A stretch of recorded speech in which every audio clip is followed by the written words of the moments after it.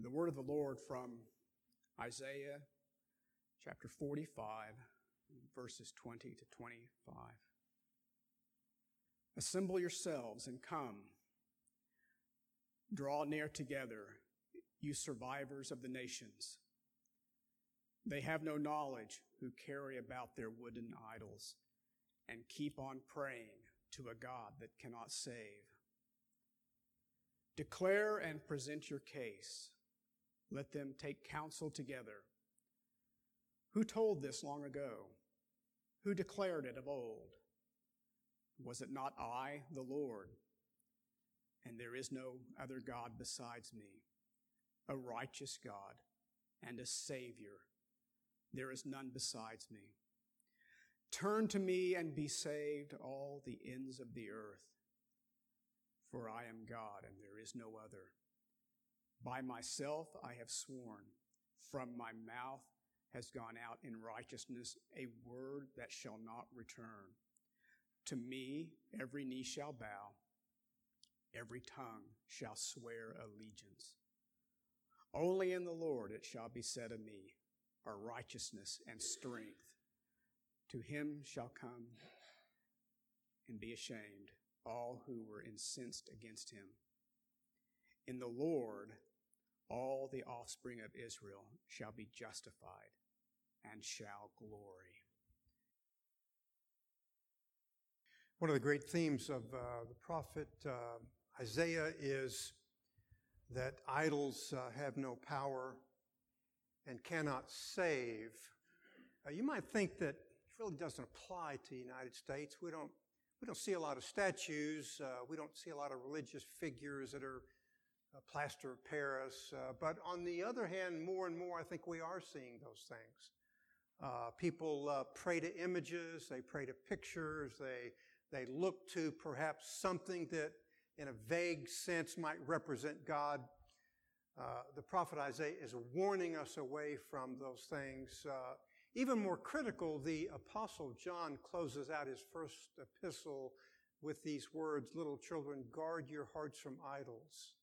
It's very interesting that the entire epistle is written about false views of the faith, as if false theology is an idol because people find their hopes in truths that are false. Well, idolatry is really an all-encompassing thing, much beyond an image. It really is a false religion. And all religion is false, save that which is revealed in Holy Scripture. That is where the prophet is taking us. And here he will document that in the fact that idols cannot save, but God can.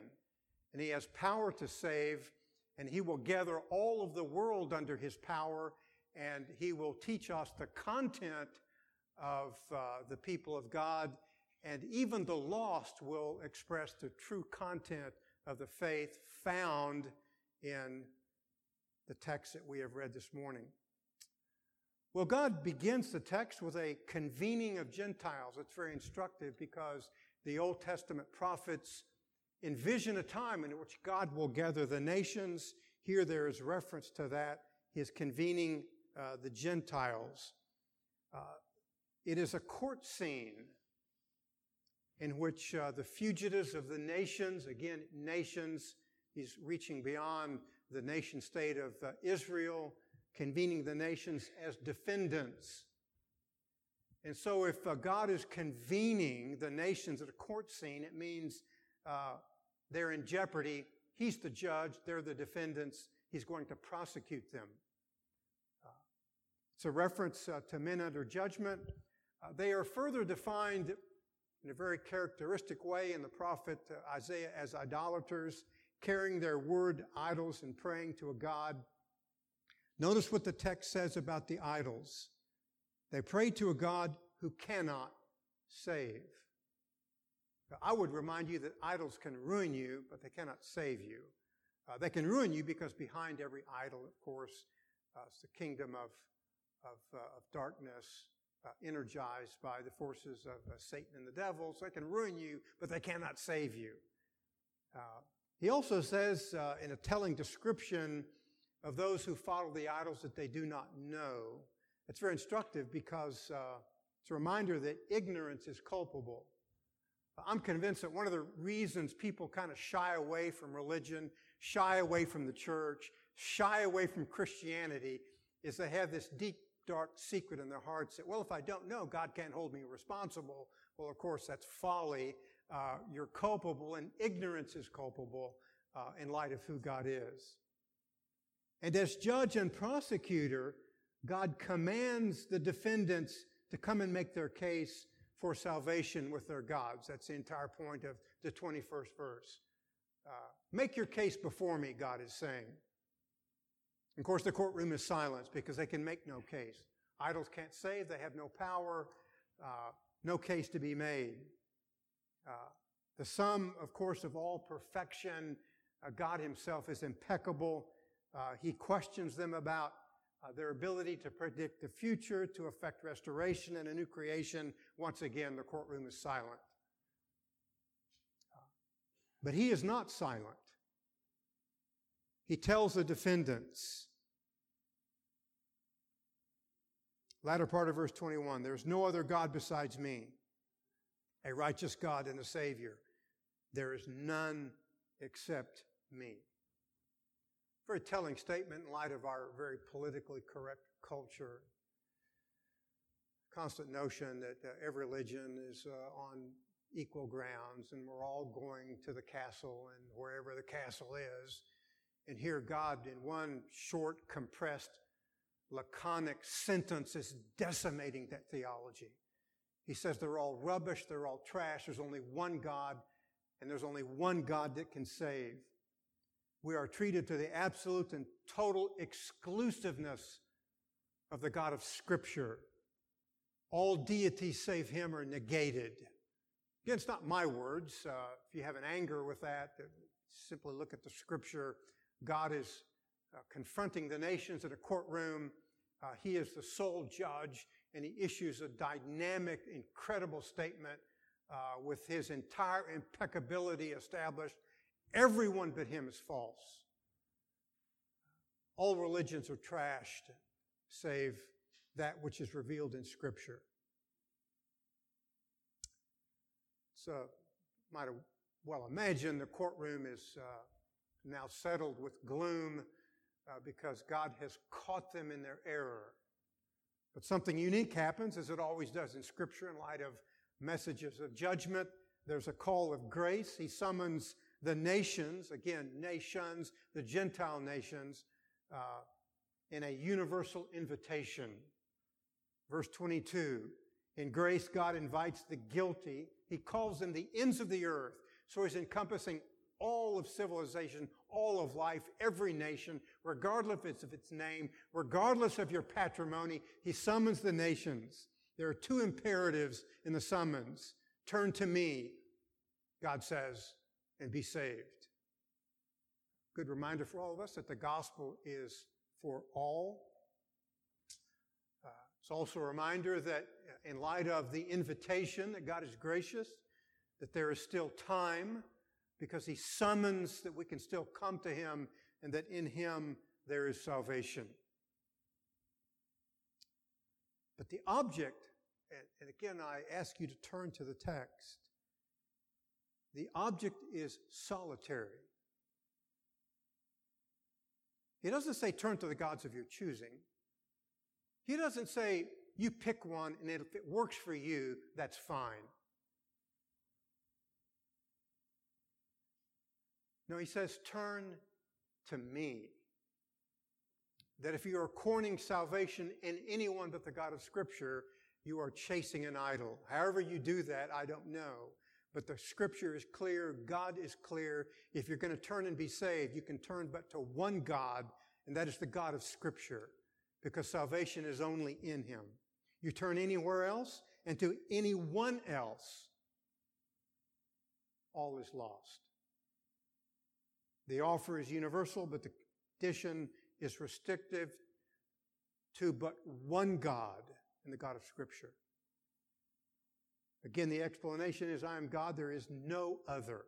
Let's look at a New Testament commentary to this reality. If you have your New Testament, I trust you do. We're going to look at 1 Timothy chapter 2 in verses 5 and 6. I'm going to give you a hint of who we turn to, but also the content of salvation. 1 Timothy chapter 2 in verses 5 and 6. For there is one God and one mediator also between God and men, the man Christ Jesus, who gave himself as a ransom for all, the testimony born at a proper time. So he's telling us, Paul is, just like the prophet Isaiah, who to turn to and what he has done. He ransomed his church, his people. Again, you turn anywhere else, you've just turned to an idol. It's a universal summons, but the object is entirely restrictive. I understand that our culture would flunk the prophet and the apostle. I understand this wouldn't fit in well with our own culture. But again, it's not ours to choose and to pick and determine. Because God is God, He sets the course, He sets who is to be worshiped and how God is to be worshiped, and everything else is simply a carrying an idol about that cannot save. The prophet, of course, in this summons is anticipating salvation absent ethnicity, because it's to the nations, that God is going to go beyond the nation of Israel to all of the Gentile nations. It's very instructive to me as an aside in terms of biblical theology that Isaiah does not fully comprehend that it will be a salvation absent the ceremonial law of Israel. But nonetheless, that is the truth that New Testament authors will unpack and identify with Christ as the true Israel. It's good to remember in the 500th year of the anniversary of the Protestant Reformation, the great hymn by Martin Luther. The great line, "Did we in our own strength confide, our striving would be losing. We're not the right man on our side, the man of God's own choosing." That ultimately Christ will define Israel in himself, and that whoever identifies with him will be marked out as the people of God. So we have a court scene, we have a scene of judgment, and we have a scene of grace, we have an invitation, we know who to turn to. But we're now going to look at what turns us to the one true God of Scripture. But the invitation is now followed by accountability in the end-time salvation and judgment, verses 23 to 25. Again, the principle is grace and responsibility. The principle is we turn to God, but what's going to turn us to God? And again, it's the acts of God, and ultimately the prophet will teach us about the content of true faith. We're going to begin with the act. We're turning now from a summons to the power of God to bring the nations. Verse 23, God swears. He swears by himself. That's instructive because God is his own affirmation and he validates himself. God doesn't bow before our system of understanding. He doesn't bow before our court of justice. He doesn't ask us to validate him. By virtue of the fact that he's God, he validates himself. There's no higher power, no greater authority, but the God of Scripture. And the basis of the oath is most instructive. The basis of the oath that he takes to himself is the inviolable, irrevocable, and efficacious Word of God. Again, Isaiah chapter 45 in verse 23. The word has gone forth from my mouth in righteousness and will not turn back. In other words, God is dispatching his word to gather the nations in either salvation or judgment. It is an incredible affirmation of the power of God. I mean, I can tell you that in my role as a father, I've issued a lot of commands to my children. Would that they were efficacious. They're not. When I was in the service, I had the privilege of, on occasion, holding command authority. I well knew that oftentimes people would try to subvert my command authority and do what they dadgum well wanted to do on their own. But you cannot do that with God. His word is all powerful and efficacious, and wherever He dispatches it, it will accomplish His good pleasure by virtue of the fact that He is God. You and I can issue commands. We can write rules and regulations until the cows come home, if they ever do. But when God speaks, it's going to happen in light of the fact that He is God. The point of the text is that it will not return empty. The Greek translation has, it cannot be turned away or turned back. In the present, the word is now at work gathering for the end-time salvation.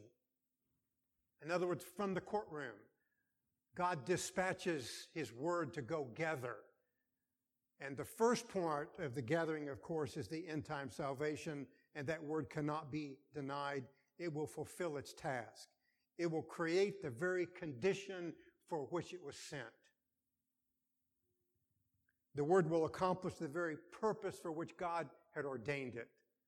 And again, God is simply speaking His word. And we know when God speaks, things are going to happen. I bring to you simply Genesis chapter 1. What does God do to affect the creation? Does He go hire a committee? Does He go hire an architect? Does He go into the yellow pages and find a contractor? Of course not. What does He do? He speaks, and things erupt in happening. God speaks and there was light. That's all God needs to do.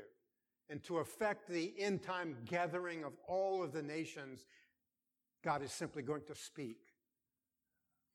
And of course, there's going to be the effect which God intends. It's very interesting to me that the writer of the book of Hebrews understands something of this theology when he writes in chapter 4 and verse 12 that the Word of God is alive and powerful. It energizes to effect the very end for which it was ordained. In that sense, it cannot be denied. In terms of the gathering of the elect for salvation, that's validated for us a number of places in the New Testament. If you have your New Testaments, if you would turn to the book of Acts, something of this in Acts chapter 12, 24th verse. God speaks. But the word of the Lord continued to grow and to be multiplied. The word was effective. It was efficacious. It goes forth through the ministry of the apostles, and the church is created in the days of the apostles. Same thing, Acts chapter 19 and verse 20. So the word of the Lord was growing mightily and prevailing. What else could it do? It's the word of the Lord. It's the word of God. It's the word that creates, that speaks, and things happen. Number of examples of this that speak to the sheer power of the word of God in salvation, that God saves by the power of His word. Again, turn with me, very well-known passage, I trust, John chapter 11. A friend of the Savior has died. And so our Lord goes to His tomb. What does He do? Does He consult with some physicians? It's too late for that, isn't it? Does He beat His breast and say, if I would have just been here 3 days earlier, I could have done something about it? It's going to do something that's very unique as a reference to the sheer power and the magnitude and the majesty of God, that when He wants something, all He has to do is speak and things happen. John chapter 11, verse 43 and 44. And when He had said these things, He cried out with a loud voice, Lazarus, come forth. Verse 44, and he who had died came forth. In other words, the word of the Lord was like a weapons platform. It fired into the tomb. It was directed to Lazarus. It resurrected him from death, and he came forth. That's all Jesus had to do, was to command. And the command is obeyed. Death obeys Christ. I would submit to you the reality that there are a lot of forces in this world, and I'm not unmindful that some of them are good and some of them for evil. This is one of the greatest expressions of the power of God in that Jesus speaks and death obeys him. He's the only power I know of that death obeys. Once the physician acknowledges that there's death, eventually he's going to fill out some paperwork. But everything stops. The emergency workers quit. Nurses pack up their equipment. Whatever it is they do in an emergency room, God bless them for those who do it. But they have no power beyond the grave. The point of the text is that Jesus does. The greater reality is that he saves spiritually. And how does he do that? He speaks his word, and life erupts because he is God. Acts chapter 16 is acknowledgement of this power in Acts chapter 16, verse 14. Apostle Paul is preaching a sermon, and a certain woman named Lydia from the city of Thyatira, a seller of purple fabrics, a worshiper of God, was listening. She was listening to the word of God, and what happens? Notice the text. And the Lord opened her heart to respond to the things spoken of by the Apostle Paul. I suspicion that the Apostle Paul was a great preacher, but he had no power over the heart. Only God does. And that's why the simplicity of the force of the simple sentence, and the Lord. Notice the subject. The Lord opened her heart. That's how there's salvation, the power of the Word of God. It is dispatched by God, referencing his eternal decrees. Lydia is targeted, and the heart is opened. We would suspicion, would we not? Well, Lydia would say, Lord, can we talk about this? Can we have a council, and maybe you can get some things that you want, and I'll get some things that I want, and we'll kind of measure this out? No. The Lord speaks, her heart is opened. She comes to faith. If you're a Christian, I understand there were numerous means at work. Perhaps your family was praying for you. Perhaps a godly neighbor was praying for you. Maybe you were in a church. Maybe you were driving on a highway, saw a billboard. Maybe you read a tract. I simply don't know. But the importance goes beyond the simplicity of the word that is before us. It's the fact that God energizes the word, and Lydia's heart is opened. That's how the power of God works. The point of Lazarus is Jesus but speaks. Here, God energizes the word preached by the Apostle Paul. Lydia's heart is opened. I understand I can preach the word, but behind it must be the power of God to open hearts. That's the power of the Word of God. It is a realm in which only God can work, and God does as He's gathering the nations.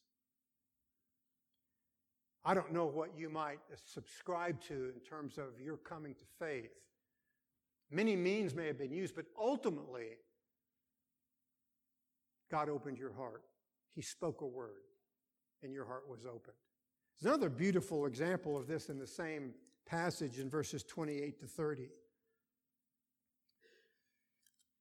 Philippian jailer is about to kill himself. He's failed in his duty as a jailer. He knows that Rome will get him, so he's going to dispatch himself. Paul preaches a very short sermon. Do yourself no harm, for we are all here. And the Philippian jailer turns to the Apostle Paul and says, Sir, what must I do to be saved? He knows the power of God is present in opening the prison. That only God could do that. And God does, and he confronts the apostle. Paul says, believe in the Lord Jesus Christ and you shall be saved, and you and your household. That God had moved upon his heart, effected a miracle. Things happen when God speaks. I simply tell you that I can speak all day long and nothing may happen. When God speaks, the elements of the universe stand at attention, salute and obey. Hearts, henceforth closed to the gospel, say, I want none of that. That's your opinion. I've got my own God.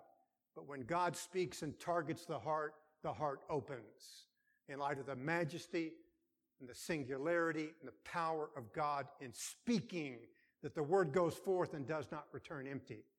It doesn't turn back without securing its object. The power of the word of God. The act of the word in creating salvation. I might remind you that that is, in a sense, the essence of the Protestant Reformation, a recovery of the importance of the Word of God to create light. The importance of Scripture is the divinely important means to call and equip the people of God and to create light in hearts that have henceforth been incredibly dark. Well, of course, if you think of the chain of what's happening, there's a summons, there's an invitation, there's the power of the Word of God in the invitation, and now, of course, accountability to the content of the Word. And the content here is that the Word gathers all for both salvation and judgment. God takes an oath. He tells us the basis of the oath in His Word, and now the content is most instructive. Again, Isaiah chapter 45. We're turning from the power of the Word of God to the content of the Word of God. From power to content. Isaiah chapter 45, verses 23. That to me, every knee will bow and every tongue will swear allegiance. The Greek translation has confess, and that's what's picked up by the apostles in the New Testament, the Greek translation. But notice again something that's most instructive. To me, every knee will bow and every tongue will confess. Again, I understand the reality of our culture. Well, Grace Bible Church has its God, and there's this religion over here, and whatever makes you happy, whatever enables you to feel good and to sleep well at night, but God has otherwise. He says, every knee will bow to me, and every tongue will confess to me. It's not a pick and choose. The reality of the truth of Holy Scripture, there is but one God and one God only who has the power to save and to gather. In the present realm, He is gathering His people in salvation. But the content is that they are turned to Him. The Word of God brings all for an accounting in either faith or force, either voluntarily or involuntarily. In the end-time judgment, every knee, every tongue will have one content of confession before the everlasting Lord of glory. When God dispatches His word in the end-time judgment, you will not be able to say, well, Lord, I choose not to come. You're going to be brought. You cannot say, Lord, can you wait? Let me kind of figure out some things and get my affairs in order. Give me 10 minutes, Lord. No, the Lord will bring everyone either voluntarily or involuntarily in either salvation or in judgment for an accounting of the faith. Notice what we should withdraw from that today is the day of salvation. I don't know when the Word of God is going to gather all for the end-time judgment. I know that today is a day. Trust in God's providential power, and in His Word, He will energize the Word to gather His people. It cannot be denied. If you're not a Christian, you don't know Christ, you have served everything, perhaps even yourself. None of it will work. None of it will protect you. You must turn to the one true God and only Savior. And you will be brought willingly or unwillingly before the end time accounting.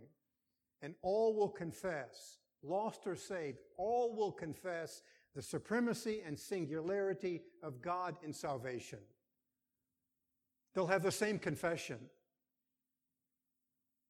The Word will gather all at the end time judgment and compel all to recite and submit as so stated. Again, I will read again Isaiah chapter 45. Every knee will bow and every tongue will swear allegiance. Very interesting that Paul cites this text. The Apostle Paul picks up Isaiah. He uses it in Philippians chapter 2, verses 9 to 11.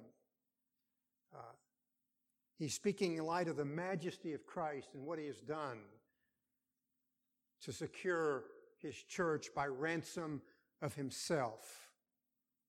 And in light of the fact that Christ gives all in shedding His blood, God is going to give Christ all honor and glory. Philippians chapter 2, verses 9 to 11. Therefore also God highly exalted Him and bestowed on Him the name which is above every name, that at the name of Jesus every knee should bow, of those who are in heaven, on earth, and under the earth, and every tongue should confess that Jesus Christ is Lord, to the glory of God the Father.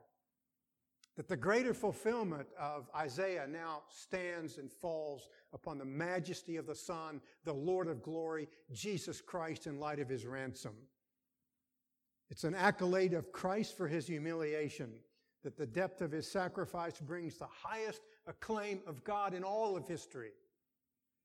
I love our culture for all of the accolades we give out, the statues we give out. There's a hall of fame for everything in America. In the end times, there's but one accolade. And whether you're lost or saved, you'll give it to Jesus Christ, who is the Lord of glory, the only Savior of all time. Everything else will be scattered and consigned to the dustbin of history. Every knee will bow before Christ and confess who He is. Notice the content of the confession, verse 11. That Jesus Christ is Lord to the glory of God the Father. Lost or saved, that is the end-time confession of all of humanity. Hopefully it's for salvation, that will be your confession. But that is the content of how you come to faith. You confess Jesus Christ as the Lord of glory for the majesty of God the Father and the gift of God the Son. He gave all and the Father returns all. It's interesting, is it not, that it is an explicit affirmation of the deity of our Savior as identifies Him with the God of the Old Testament in Isaiah chapter 45. I, on occasion, run across people that will confess that Jesus was created in time and He became a God.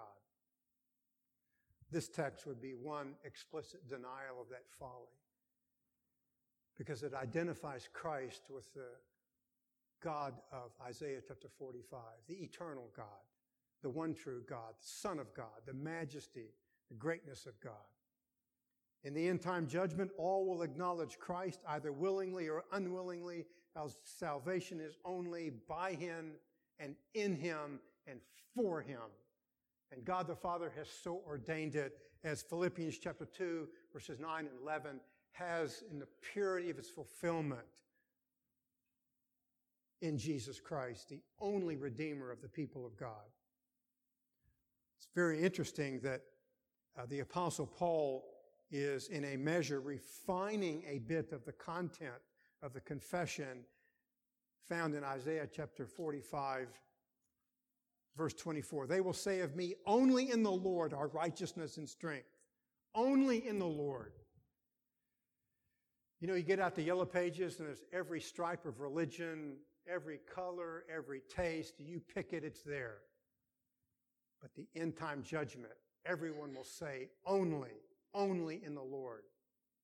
Whether lost or saved, two different parties, one confession. If you're not a Christian, it's a confession that you could make today.